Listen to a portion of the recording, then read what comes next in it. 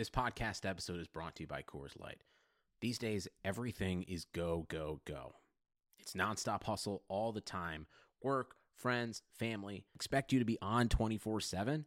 Well, sometimes you just need to reach for a Coors Light because it's made to chill. Coors Light is cold lagered, cold filtered, and cold packaged. It's as crisp and refreshing as the Colorado Rockies. It is literally made to chill. Coors Light is the one I choose when I need to unwind. So when you want to hit reset, reach for the beer that's made to chill. Get Coors Light in the new look delivered straight to your door with Drizzly or Instacart. Celebrate responsibly. Coors Brewing Company, Golden, Colorado. Hello, everyone. It's Oscar, and I want to tell you about Blue Wire Hustle, a brand new program where you can host your very own podcast here at Blue Wire. Hustle was created to give everyone the opportunity to take your podcast to the next level, or if you want to host a podcast and just don't know where to start, Hustle is the perfect place for you. As part of the program, you'll receive personal cover art, Q&As with Blue Wire's top podcasters, access to our community Discord, and an e-learning course full of tips and tricks. On top of that, we'll help you get your show pushed out to Apple, Spotify, Google, Stitcher, and all the other listening platforms. And the best part is you can get all of this for only $15 a month. That's the same rate as many other hosting sites would charge you for just the initial setup. So whether you're starting from scratch or have an existing show that you want to grow, Hustle is an open door to leveling up your sports podcasting experience. Acceptance of the program is limited, so get your application in today. To apply, go to bwhustle.com/join. Check out the description box for this episode to find out more. That's bwhustle.com/join.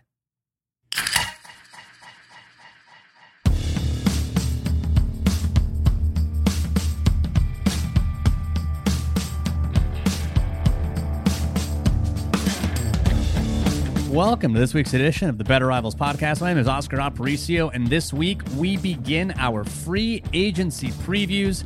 We're going to take a look at defensive backs and see if we can identify a couple of key players that could improve the 49ers secondary. And with me this week to tell us how he won the Texas Hunger Games, it's David Newman. Man, what a fucking week, huh?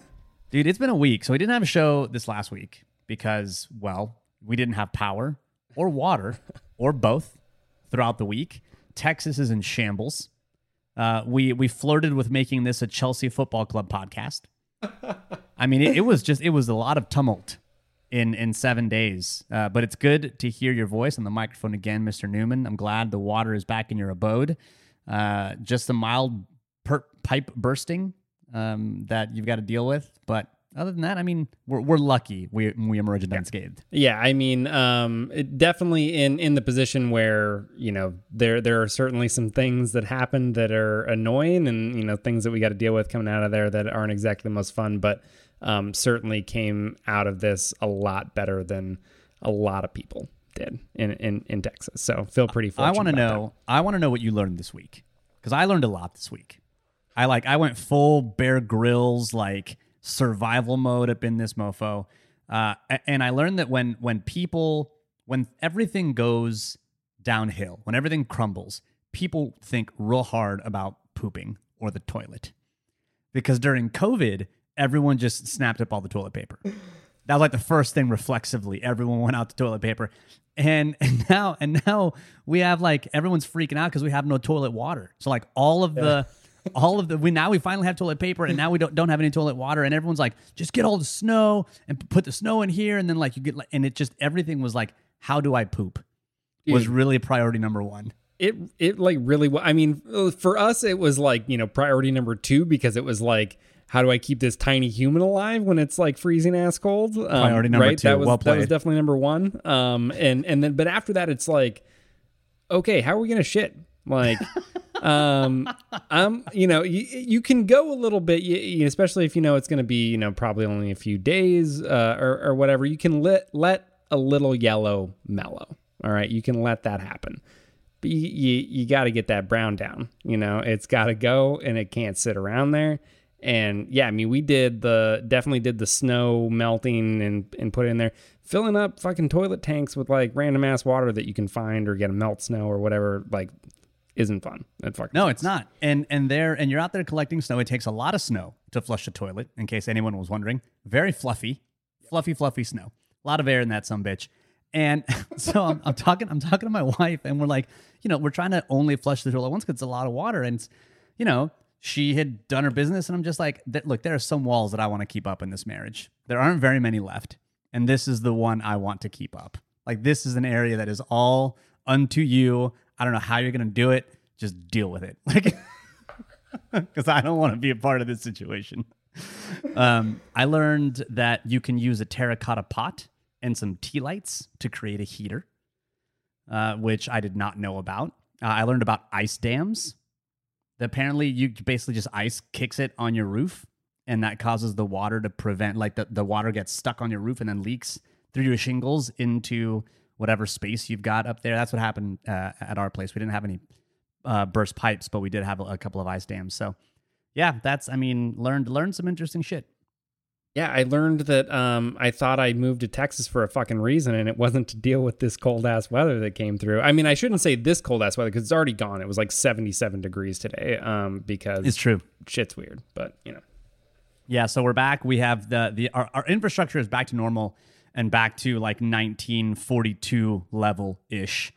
We've got running water. We've got electricity. We are back and ready to hit this free agency preview because, yeah, we were just going to burn it all down. Burn it all down. It's just fucking... let's talk about free agency, though, because the Primer Series begins now. We've got 24 players that played a role for the 49ers in 2020 that are now free agents. That doesn't include restricted or exclusive rights free agents, which will almost certainly be back if the team wants them back. This is the Dan Brunskills of the world. He's an exclusive rights free agent. Emmanuel Mosley, Marcel Harris, Ross Dwelley, Nick Mullins, they're all restricted free agents, which means that like the Niners are going to have them back if they want them. If they don't want them, they're not going to be there. If they want them back, they're going to be there. But this season, our free agents preview is going to be a little different because rather than doing a big wide look out and trying to figure out different tiers of players, like high-priced players, mid-range players, maybe bargain bin players, and look at the free agent world, we're going to look really at the players that we've got and compare them with just a couple of key free agents that we think, or a group of players that we think might fit, because the team is in a different spot now than it was a couple of years ago. A couple of years ago, you really were looking to fill out key spots with free agents. Now you're looking to retain your roster where you can, upgrade in spots where you can't. So the way the team is going to approach free agency is changing, and so our previews are going to change along with it. Yeah, I mean, this is the first, off season in quite a while that we haven't been in a position where the 49ers are pretty flush with cash, right? And can really make just about any move that they want it to. We knew that they weren't always going to splurge in certain situations, but, that was always kind of on the table, and there was really not going to be many players that were out there that would be out of their price range. And that is certainly very different this year. They're not necessarily as cap strapped as I think, some teams are right now, but they're not going to have a lot of space. And so I think, really what they're going to be trying to do is, look at it in that bargain bin. Like they need to be able to find kind of the mid-tier or lower price guys, and figure out guys that they can kind of plug in, even if it's only short-term deals, right? And, maybe this is an offseason where you're looking at kind of, what for us has been those tier 3 players is kind of transitional guys that come in for a year or two and just kind of fill a role because, it's going to look with that many free agents, right? They're not going to be able to bring them all back. And so I think the team is going to look a little bit different. And, this offseason in general is going to go a little bit different. Look, it's the $5 DVD bin. What was once the $1 DVD bin is now we're looking at like that $1 to $5 area. You're not going to find a lot in there. You're going to find, I don't know, the Santa Claus 4, where you didn't know there was a 3, but now there's a 4th one. And you're like, tell me you just made that up right now. Tell me there's not a Santa Claus 4, please. I absolutely made that up right now. I don't know if I was highly concerned. Anyway, continue. I work in startups and have for a long time, and every startup tries to be like kitschy and cute in some degree. One of them had 2 truths and a lie on our business cards, and my go-to lie was always I was an extra in Step Up 4. There is no Step Up 4. That's how you can, a keen Step Up observer would understand there is no Step Up 4. But so we're going to look at the $5 DVD bin. And really, if we think the team needs to look outside the organization, we'll look at the type of player that they should get, at the grouping of players, not necessarily a single player. And like David said, all these players are going to be kind of mid-tier options or bargain bin options because the team's just not really in a position to go outside of a top free agent not named Trent Williams. Like, that's the guy they're going to go after. Hopefully they get him. But if they don't get Trent Williams, I don't know that they're necessarily going to, be in that market anywhere at the top of the market money where they've been kind of before. So the other thing I think that's important to talk about here is Shaq Barrett. Not because we want to self-flagellate, although there's a fair bit of that, especially watching him dominate in the Super Bowl. But it really is a player that we identified a couple years ago in the free agent preview going into the 2018 season or the 2019 season. And we identified him as the guy that we thought the Niners should go after. And the process by which we got to him, I think, is important because it can help instruct what we're doing with this free agency preview. Because we often get asked, like, how come you guys could find someone like Shaq Barrett and, pound the table for him, and the Niners couldn't? And it's not that we're, some kind of football savants. It's just that we had a process for trying to find these players, and that process made sense. And for Shaq Barrett, it was someone who fit the scheme at a position of need, who was athletic or had some kind of an upside, and where he performed on a snap-by-snap basis, even in limited snaps, but was limited because of some kind of a situation in front of him, which for Shaq Barrett was the fact that he got benched because they drafted a first-round pass rusher, and they had another pass rusher on the other end of that. And so he didn't get an opportunity to shine because there was another player in front of him. But when he did play, he always outperformed the amount of snaps that he was able to get. And we were able to look at kind of his individual wins and his pass rush stuff. And so it was like, yeah, you put him and you put him and give him more snaps, and he's going to be good. He fits the speed rushing profile of what you want. And it turned out that was absolutely true. So we're going to try to find similar value with some of the players that we're talking about here, whether it be because of maybe injury, which we'll talk about whether or not that's even a thing now with the Niners and their injury history. But we're also going to talk a little bit about situation and whether it makes sense, and also more importantly, scheme fits, because you think of someone like K'Waun Williams, which we'll talk about, and I think he makes a lot of sense for the 49ers, but he may not make a ton of sense for a team that plays a lot of man defense because he just doesn't fit super well in that area. So all the stuff that we've talked about in years past is still going to be imbued in this free agency preview. It's just going to sound a little different than what we've done in years past. Definitely. Yeah. I mean, I think the way that we approach, looking for players in the offseason has been pretty consistent, right? Over, a number of years at this point. And it's, we want to focus on, production. We want to focus on athleticism. And, obviously in an ideal world, you kind of want to check all those boxes.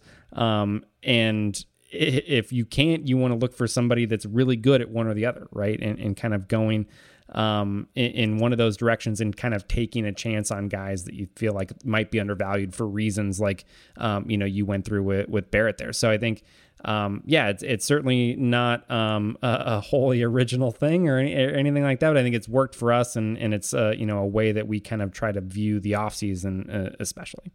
All right, let's get to defensive backs on the whole.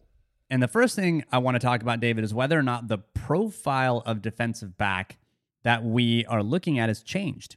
Because this defense started in 2017 one way. It started as that single high defense, and that was the tree that Saleh brought to the 49ers. And even now, like I was doing a Jets podcast because they were very interested in who their head coach is. And they were like, so what's his defense like? Is it just that straight up cover three, that, kind of Seattle style defense? And I told them, I was like, yeah, I mean, it started that way and it made sense, but now you look at their defense and it's really not that at all. 2017, 72.5% of their pass snaps were in single high. Then you zoom forward to 2020, that drops down to just under 54%. And they're running a lot of varied coverages. These 4 coverages that they use at least 10% of the time, had 3 different coverages that they used over 20% of the time. That's like some Shanahan personnel bullshit he's running around like, I'm using all these different personnel packages. You're never going to know what's going to hit you. And Saleh is doing some of that and has done some of that as well. So the defense really did evolve. And it's not just this straight up single high cover 3 thing. So does that change the type of profile that maybe we're looking for when we're thinking about scheme fit or production when we're trying to identify players that we might want to go after?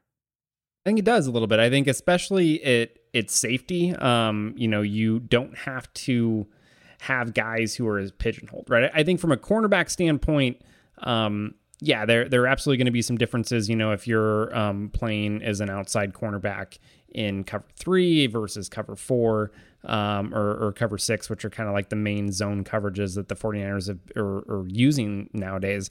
I think there's a lot of crossover when if you're playing kind of a deep outside zone.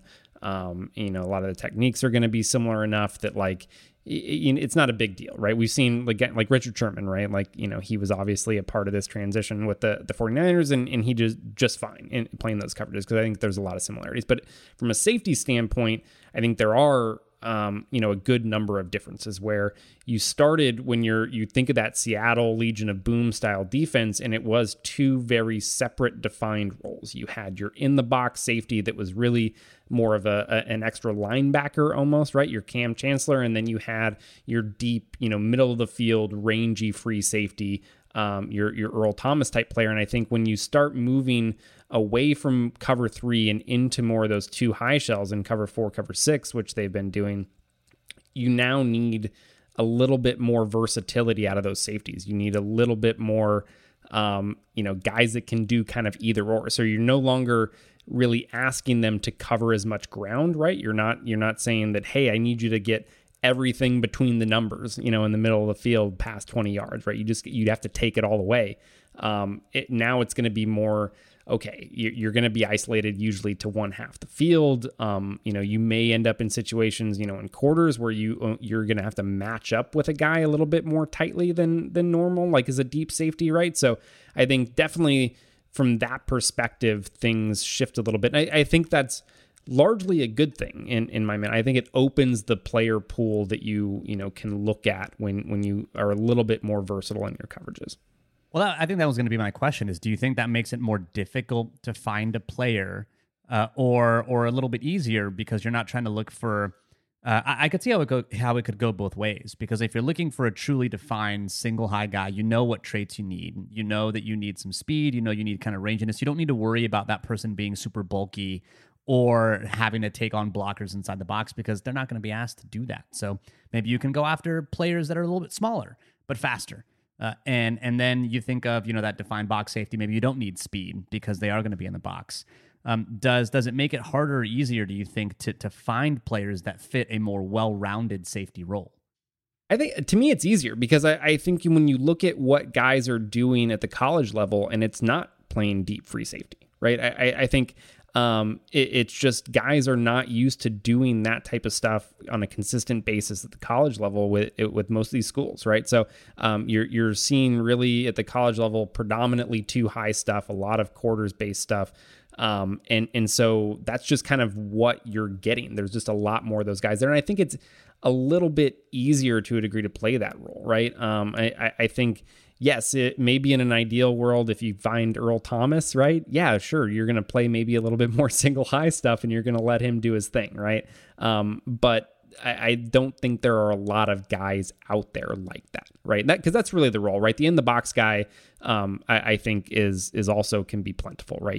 You're looking for maybe a guy who moves a little bit better than, a little lighter than the linebacker, moves a little bit better than him, but is still mostly a linebacker, right? And he's going to be playing underneath and doing those things. So I think that's the main difference. I think, yeah, it opens it up a lot more. I think it's easier to find a guy that can come in and be a positive impact player for you. Yeah, I also think this is a bit of where the league is going. The league is going towards more disguised looks, I think, with your safety starting too high.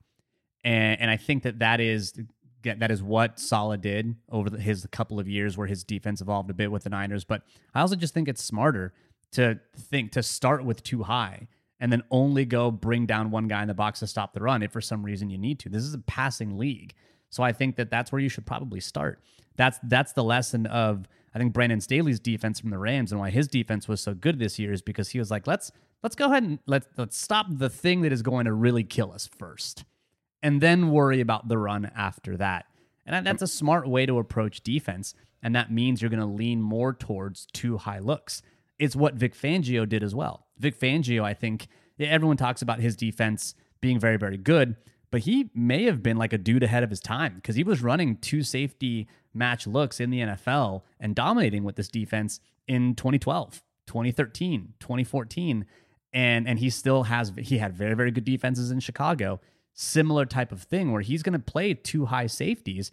And yeah, he's still going to have his run fits and he's still going to be able to kind of rotate his safeties around.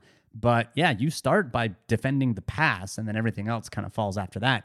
Even if the preseason press conference says, we're going to stop the run first. We're going to, have violence and aggression. Right. Yeah. I gotta be a great. I'm still waiting for the first defensive coordinator to come in and say we're gonna be passive as fuck. We're just gonna sit back and let the game come to us and sort of see what happens. Oh my God, that's the passive aggressive defense. This is the defense I think that you have got to implement, David Newman. This is we've got to implement a system and structure around the Newman passive aggressive defense. The other player or the other coach I think that could alter what the Niners want, maybe not alter, but just as something to monitor, is James Bettcher. He is someone who was added to the coaching staff by the 49ers, and he was added because of his experience as the defensive coordinator. But James Bettcher is someone who, in his time with Arizona, was a very successful defensive coordinator. Didn't do some great things with the Giants, maybe because of talent, maybe because of just, talent to scheme fit. But in general, James Bettcher is someone who lives and dies by the blitz. And he's someone who plays a lot of cover 1, a lot of cover 3, but he does play some cover 4 as well. So I do think that what he likes to run on the back end in terms of games behind his blitz schemes is interesting. When I had Matt Barrows on the show a few weeks back, he talked about how Saleh really is the driving force behind some of these coaches that get brought in to, kind of bolt on to the solid defense. So when you think about Joe Woods, when you think about Chris Kosurik, those were all really Shanahan, here, Saleh, do this. And it was on Saleh to fold them into his play sheet and his scheme and his play calls, which is, very, very important, something he did very, very well. But it feels a bit like Bettcher is like that. Like Bettcher is like, hey, we're going to get this guy to give you some help, D'Amico Ryans. We like what he brings. We like his idea. And if you're going to blitz more often, then maybe that also changes some of the profile of who you're going after, because there's a slot cornerback that does some of this stuff very, very well. That may be a place where the Niners can look. That might be an upgrade if you're going to blitz someone off of the edge a whole hell of a lot.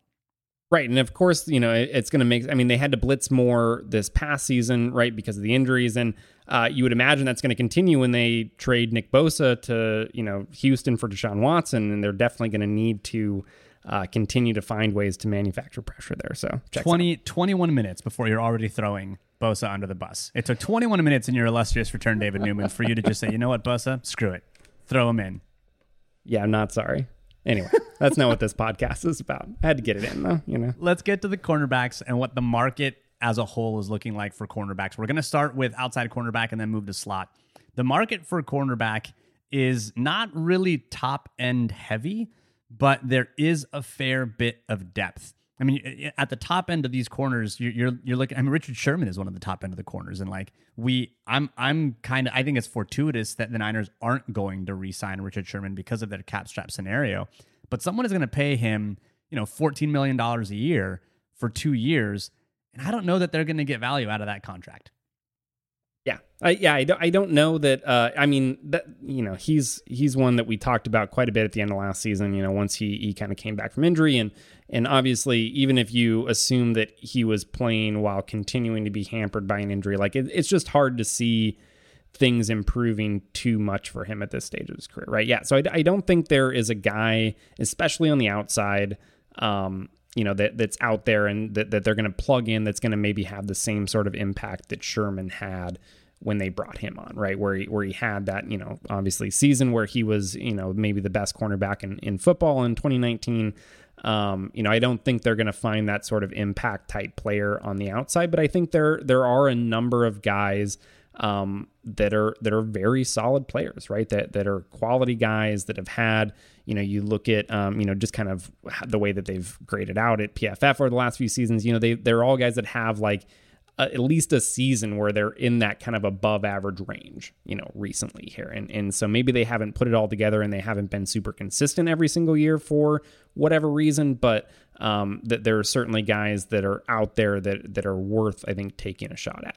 Well, so if you're bringing someone new, who are the players, that group of players that you think might be a good fit given their production, their age, and their scheme fit for the 49ers at outside corner?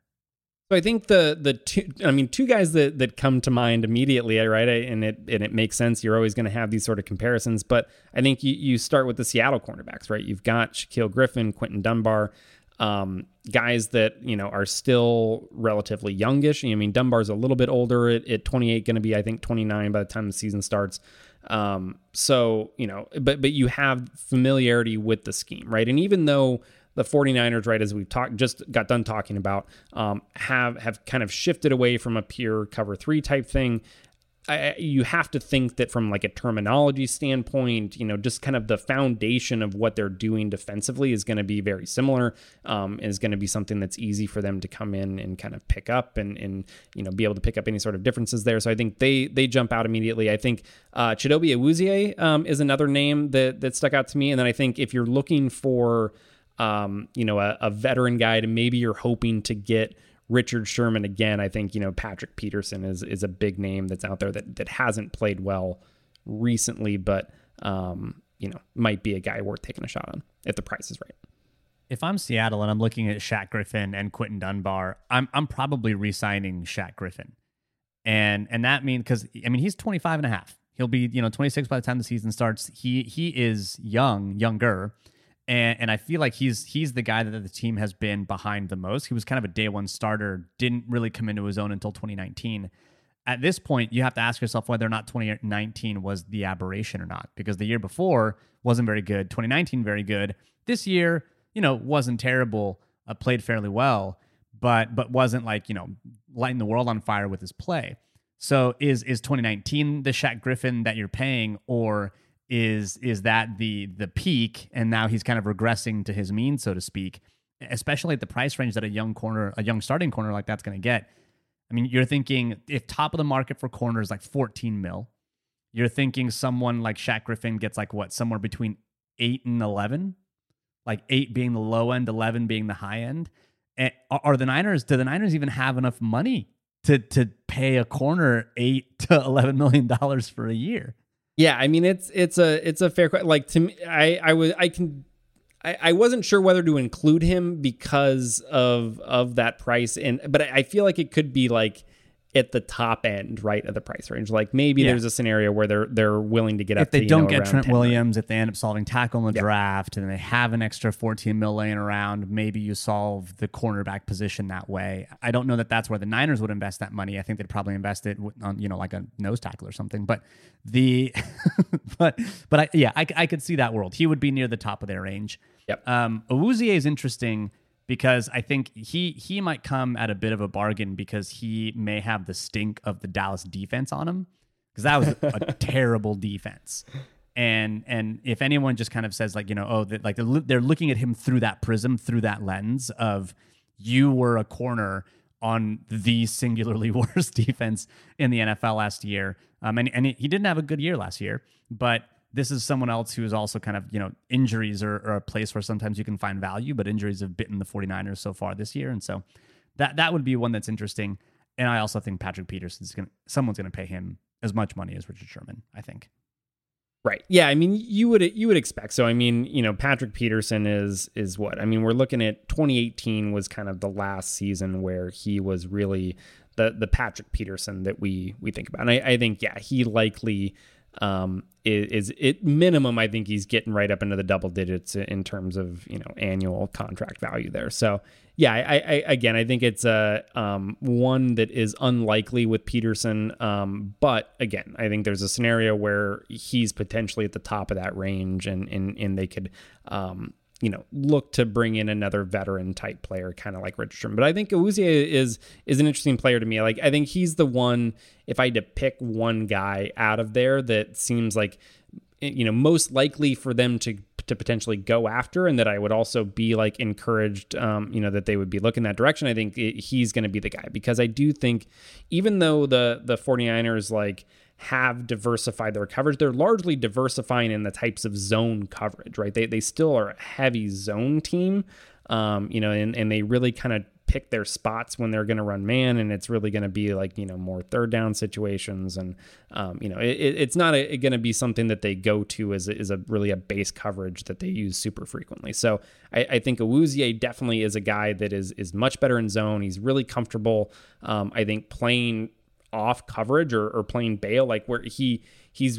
good when you can he can keep things in front of him, right? When you kind of see the whole thing, a play unfold, see the route concept. I think he's a smart zone player. He made a number of plays, where he's getting involved in passes that aren't necessarily to his receiver, right? He's kind of able to peel off his guy because he sees, where the ball's going and is able to read it and kind of make a break and get to it. So I think he's somebody that's interesting. And they do play, Dallas, obviously for all their issues, like at least from a scheme standpoint, they've been very heavy cover 3 and zone coverage, and they do a lot of the same sort of things that the 49ers and most of those teams do, which is, if you talk about things that like their trips adjustments, where if you're on the backside of that, you're going to man up a little bit. And he's familiar with all of that type of stuff, some of those little base adjustments that they like to run. So I think he's an interesting guy that would be, I think, available at a price that is very much in their wheelhouse.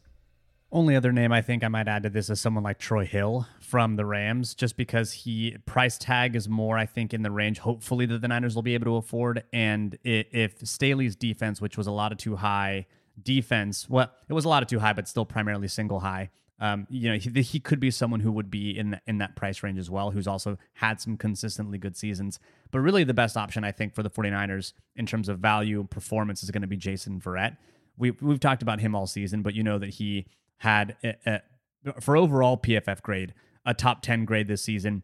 But because of the free agency preview that PFF has, we also have access to the WAR, or wins above replacement number, that they calculate for each individual player, which tells you really like their value operationalized in terms of wins. He was the 18th best corner in terms of wins above replacement, which is pretty good. Pretty good. So I think for value, that's probably the Niners' best option. But your concern there is injury. He played the most snaps, I think, maybe of his career last year. And now you're banking on him doing that again. If he goes down, you're looking, I still think they have to sign someone else, because I think Emmanuel Mosley comes back. You've got Jason Verrett, and then you've got like Tim Harris, Dante Johnson. You don't have Dante Johnson is a free agent. He's a free agent. So yeah, you're going to need multiple players, right? So I think, Verrett obviously makes sense. He is, he doesn't come without, I think, yes, he was very good this year overall. Was like a very solid corner for them, and it was a great story to see him finally get back and play. I think, he played around 3/4 of the snaps this year, which was great. And so it was all nice. And I think definitely, he is still likely to come at a price that fits within what the 49ers should do. And they should absolutely look to bring him back, but they need other bodies. Every notable cornerback essentially on their roster, is a pending free agent right now. So they're going to need multiple guys, whether that's, free agency, whether that's draft, like they're going to need to kind of replenish that cornerback room, a bit and look for multiple guys. So I think, Verrett, if they do dip into, corner, I think Awuzie again is probably the guy that I like there, but somebody in that range, right? Somebody coming that's had, I think, success in more zone-based coverages, plays primarily on the outside. They're going to need another body like that. Yeah, if you're the optimist here, you're hoping that because you have a glut of teams that are cash strapped, that you're going to get this stratification. You're going to get this race to the bottom where they're only signing, league vet $1-2 million deals, or they're going to use all their draft picks and maybe try and use unsigned or undrafted free agents. And then the top end guys that teams are okay with spending their money on. If that's the case and you do get this stratification, it means there's going to be a glut of players in the middle of the NFL that are probably going to have to bring their prices down because of the cash strap scenario. And there may be some value that filters through there when you're looking at what is available in that mid-tier of free agent, which is the tier that the Niners are really going to need to play in, especially at corner, because they are going to need at least 3 bodies in addition to a rookie or two, I think, in order to really complete this roster. Yeah, I think overall, like it's a good market for the 49ers because, again, they're going to need multiple bodies here. I think it's a bad season as a player to be hitting free agency because you're not getting that huge boom. And so you're not going to see the same sort of dollars thrown around in free agency that I think we've been accustomed to seeing. And so I think maybe you end up seeing guys taking short-term deals, right? Taking these kind of more modest short-term deals that can really fit into what the 49ers kind of need right now, which is exactly that. And they're going to hope that they can go to a situation, play well, hope things improve with the cap by next season and look to get their payday then. The economy is made up of real people doing real stuff, and it affects everything, which you obviously know since you're a real person doing real stuff. Marketplace is here to help you get smart about everything beyond the what of the day's business and economic news. We dig into the how and the why with the real people driving our economy. From big tech and interest rates to small businesses and what's happening at the Fed, Marketplace breaks it all down so you don't have to. Listen to Marketplace wherever you get your podcasts.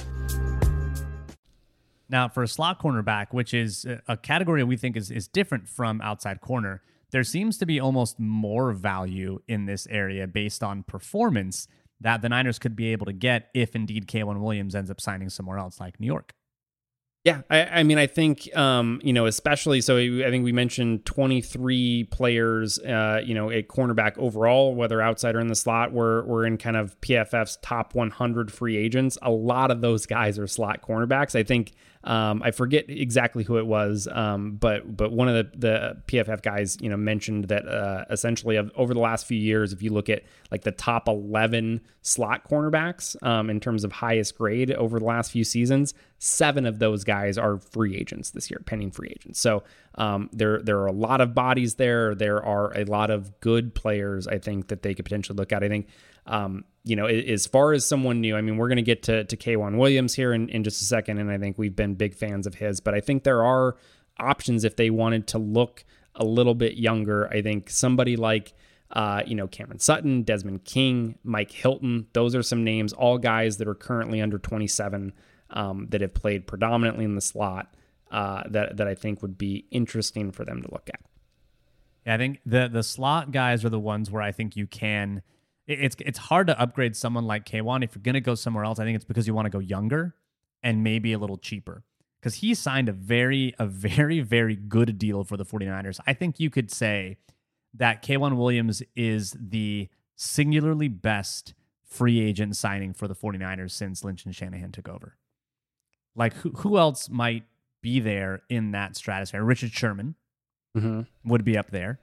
But outside of that, like, and this is free agency, right? So not draft pick, because you've got George Kittle, you've got Bosa, but free agent signing. I don't know that I can think of anyone that's better.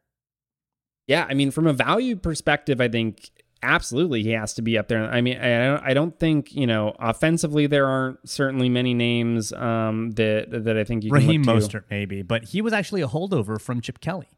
So even that's kind of like, we'll see where that goes. But I think if you're looking to get younger, someone like Desmond King is really appealing because he played in a similar system. He played in Gus Bradley's single high defense.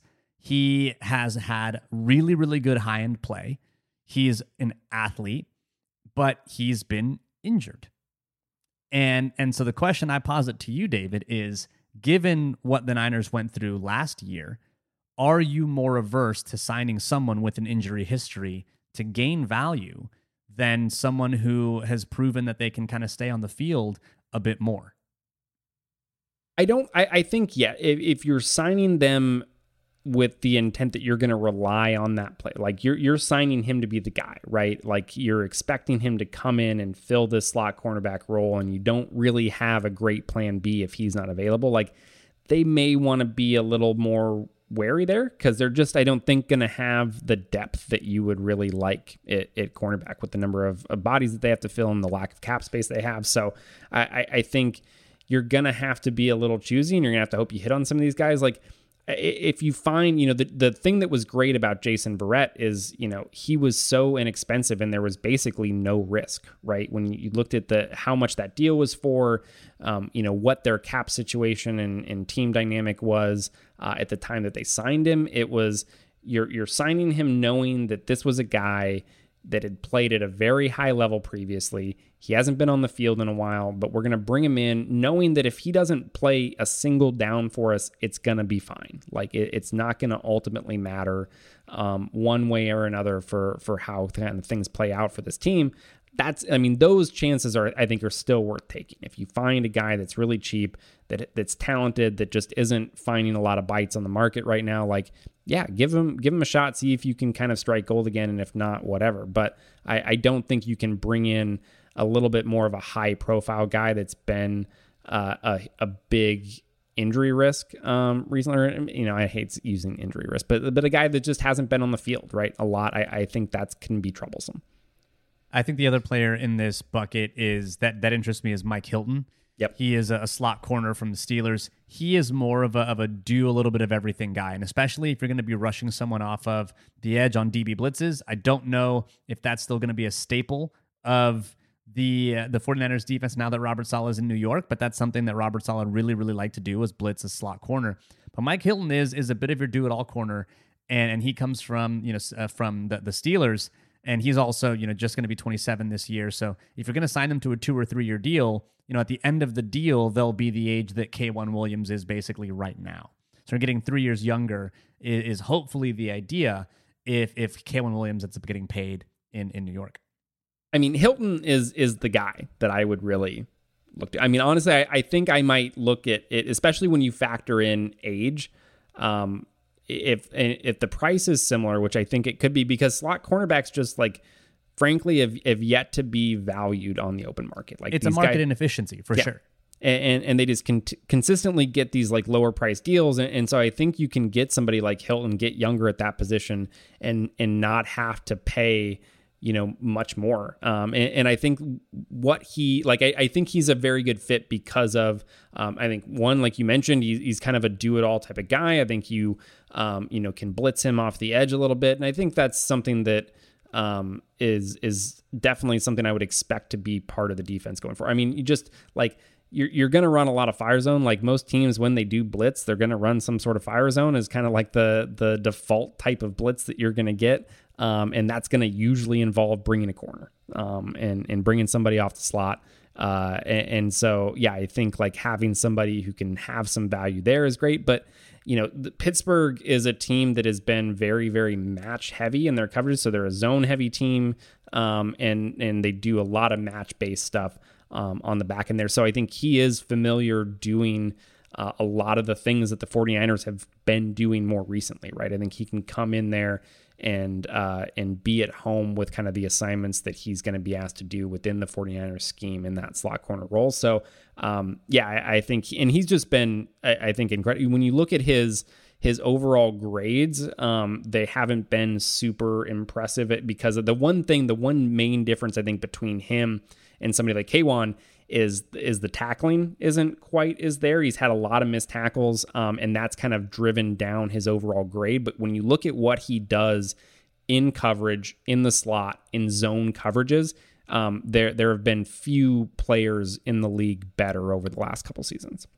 Yeah, he's one that I think it's interesting because the market for slot corners seems to have a glut of players that will be available. And if you are looking at cash-strapped teams and you're looking at 3 fairly decent options in Sutton, King, and Hilton, and I'd probably rank them in reverse order, right? Hilton 1, King 2, Sutton 3, then you've got options because I think K'Waun is in that same mix. So you've got 4 available players for you, all of which could produce a strong starting slot corner that I think the Niners are hopefully in a good spot if they play it right. Because I think having K'Waun back would be good. I think Mike Hilton would be great because he's young. Desmond King, he's proven that he can play in this system as well. The only thing about King is that it seemed that the Chargers were willing to get rid of him for just about nothing. That trade was not a lot. And so you have to wonder why, if he played so well in 2018 and he played well in 2019 as well. And then they were like, peanuts. Here you go. and then they traded him to Tennessee. So that's something that's interesting. But overall, I think if they play it right, there's some value to be had at slot corner. Yeah, I think it minimum, right? And there are even some names I think that we didn't mention that I think could be interesting. Like they shouldn't go out of their way to overpay, right, for one guy in this market for a slot corner. Like there are going to be, I think, players available that they should be able to come away with a quality player at that spot. There's a 6th round pick that Tennessee gave up for King. Yeah, not good. Not good is what I'm saying. But all right, let's get to safeties. Because what does the safety market look like? Because historically, at least the last few years, safety has been this weird, inefficient market where teams just haven't wanted to pay for players. You've been able to get, I feel like Trey Boston is the epitome of safety here, where it's like he's just on a perpetual 1-year deal with whomever's going to sign him. And he's like a free agent every single year, including this year. But what's the safety market looking like this year? So this is another one. I think it could potentially work out. I don't know that the 49ers are going to be, they're not going to need to be as active, I think, with safety if they don't really want to. But if they choose to kind of venture into the free agent market at safety, I think it could work out well for them because one, it's a strong class overall, and it is kind of top heavy. So you've got 9 guys at this position in the top 100, which is the 4th highest of any position. But there are 5 of them in the top 25, which is second behind only wide receivers. So, and I think there are some names there that are going to be not really on the 49ers radar because they're going to get $1 DVD, Ben David. $1 DVD. We're talking about like buying Serendipity as the top romantic comedy in this bin here. This is I want some John Cusack. Look, so let's just get those names out of the way because you know that we'll get questions like, "Hey, what about this guy?" Right? Like, and it's going to be one of the best. So I think Justin Simmons, Anthony Harris, Marcus Williams, Marcus May, John Johnson. Highly unlikely that those guys are going to be coming to San Francisco because, I think even in this type of market, just as the league wide with the cap situation, like they're going to be the ones, whatever money is there at safety, those guys are going to get it. And the 49ers just aren't going to be involved, I think, at paying that type of money at that position right now. And so I think you have to look beyond those 5 and kind of look more again to that mid tier. And I think there are not a ton of names, but I think, once you get to that mid tier in this sort of market, right, that I think we talked about could be depressed.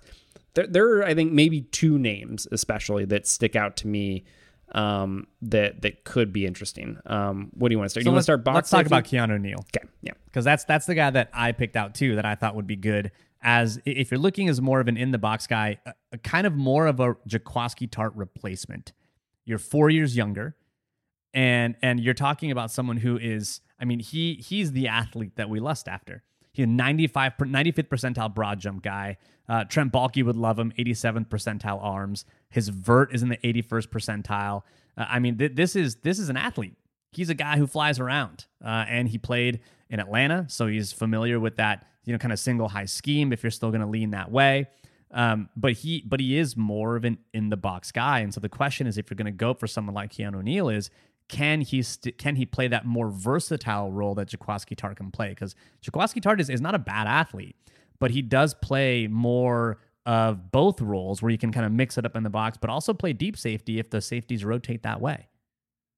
Yeah, I think so. I think what they choose to do it's safety, and whether that is who they decide to go out and try to bring in free agency, or the fact that they do nothing at safety and free agency, I think is going to tell us a lot about what they plan to do from a coverage standpoint going forward with the D'Amico Ryans, right? I think the funny thing is the interesting names to me, both guys are guys that I do think are going to be better if they revert back a little bit to more of that single high stuff, right? And I think Neal is absolutely that. I don't love him necessarily if you're going to be asking him to play in more too high type stuff. I don't think that's, really kind of where he excels. I think, yeah, he needs to be that Cam Chancellor type of player. He needs to be in the box more, I think, and but doing. He's also someone else who's been plagued by injuries. Like the last 2 years, He hasn't played a ton, And so, I mean, luckily, hopefully at least he's a year removed from those injury issues. But he's someone who also, I think he's played, has he even played 200 snaps the last couple of years? 213 snaps combined the last couple of years until he played 917 in 2020. So it was the two years before this past one that he suffered a lot from injuries, and it's been an issue. And the other thing is he just hasn't played. He hasn't had a lot of snaps even. So in terms of playing in some of those too high looks. So you look over the last 2 seasons, he has 26 snaps when Atlanta was in either quarters or cover 6. So it's just there's not much out there. I'm already talking myself out of it. I don't want it. I don't like it. I thought about it. But no, if they do, if they do, right, we're going to come back and we're going to say look, I think they're going to probably be running more cover 3 this year. Or because if they bring him in and that's not the answer, it's a fucking mistake. Yeah. Is kind of where it's at. Wouldn't be the first time they've tried to convert someone to a place where he did not need to be. I'm already off the Keanu Neal train. It took 2 minutes of thinking, and I'm already off of it. Jaquiski Tartt, I still think, would be a good player to re-sign. Someone who could also provide some value if they're able to sign him for that, kind of $4-5 million a year contract that hopefully they can get him to. But he too, similarly, has injury issues. It's still surprising to me that both him and Jimmy Ward, it's only one can be on the field at a time. It's they occupy some of the same body parts or something like that. And I mean, and even his best year was a few years ago at this point. It was 2017. And that was the year where he had that ridiculous one-handed interception in Carolina, right? Yep. I mean, that was good. But his if he is available, which is a little bit of an if, I think you can easily go with Jaquiski Tartt. He's pushing that age 30 season. He might be 29 and a half when the Niners go. So if they go somewhere else, I think that might be it. But I think you're probably right. The Niners they're probably not going to go and play in that safety market unless they're going to go try and get maybe a backup or something like that, because I don't know that Marcel Harris is it. And I think the team knows that, which is why they were playing more Tarvarius Moore, and they tried playing Harris at linebacker and basically it was try to find a spot if you can be on the field. But I mean, Harris at this point is a special teamer, which is great. That's a role that you need. But that's just not if he is getting meaningful snaps at safety, you're probably looking on the wire for someone to actually come in and play those snaps. Yeah, it's not a great situation if he's in there in any sort of significant capacity. Yeah, I think the scenario where they go into free agency and they're gonna get a more versatile type player, I think is Tartt is really the guy. I agree. I think he's going to be in the range. He's just not he doesn't have the track record that those top 5 players do. And he's just not going to go out there and command a big deal, especially given the injury stuff. But even I think with what we've seen, the level of play that we've consistently seen from Tartt, even if he were 100% healthy, just playing at kind of that level, he's a really solid player, but he hasn't played at the same sort of high level that those top guys have, and is why they're going to command more money. So I think he should be available for a reasonable price if they're going to bring somebody back. But yeah, I mean, it wouldn't be terribly surprising if they just rolled with Jimmy Ward and Tarvarius Moore and hope that we see some improvement for Moore, in kind of his second season with significant playing time. But yeah. 2 other players in this kind of deep safety or versatile safety bucket. One is Malik Hooker. The other is Tashaun Gipson. Gipson is someone who, if for some reason the Niners can't sign Jaquiski Tartt because he decides that he wants to move on or get more money, or someone gives him a contract that is going to pay him more than he might get with the 49ers. Tashaun Gipson is similarly aged. He's a little older. He's a year and a half older than Jaquiski Tartt. He's going to be entering his age 31 season here in 2021. But he is a versatile player that's played in the slot, played, kind of that free safety role, but also played in the box. He could be someone that would fill that role if Jaquiski Tartt goes somewhere else.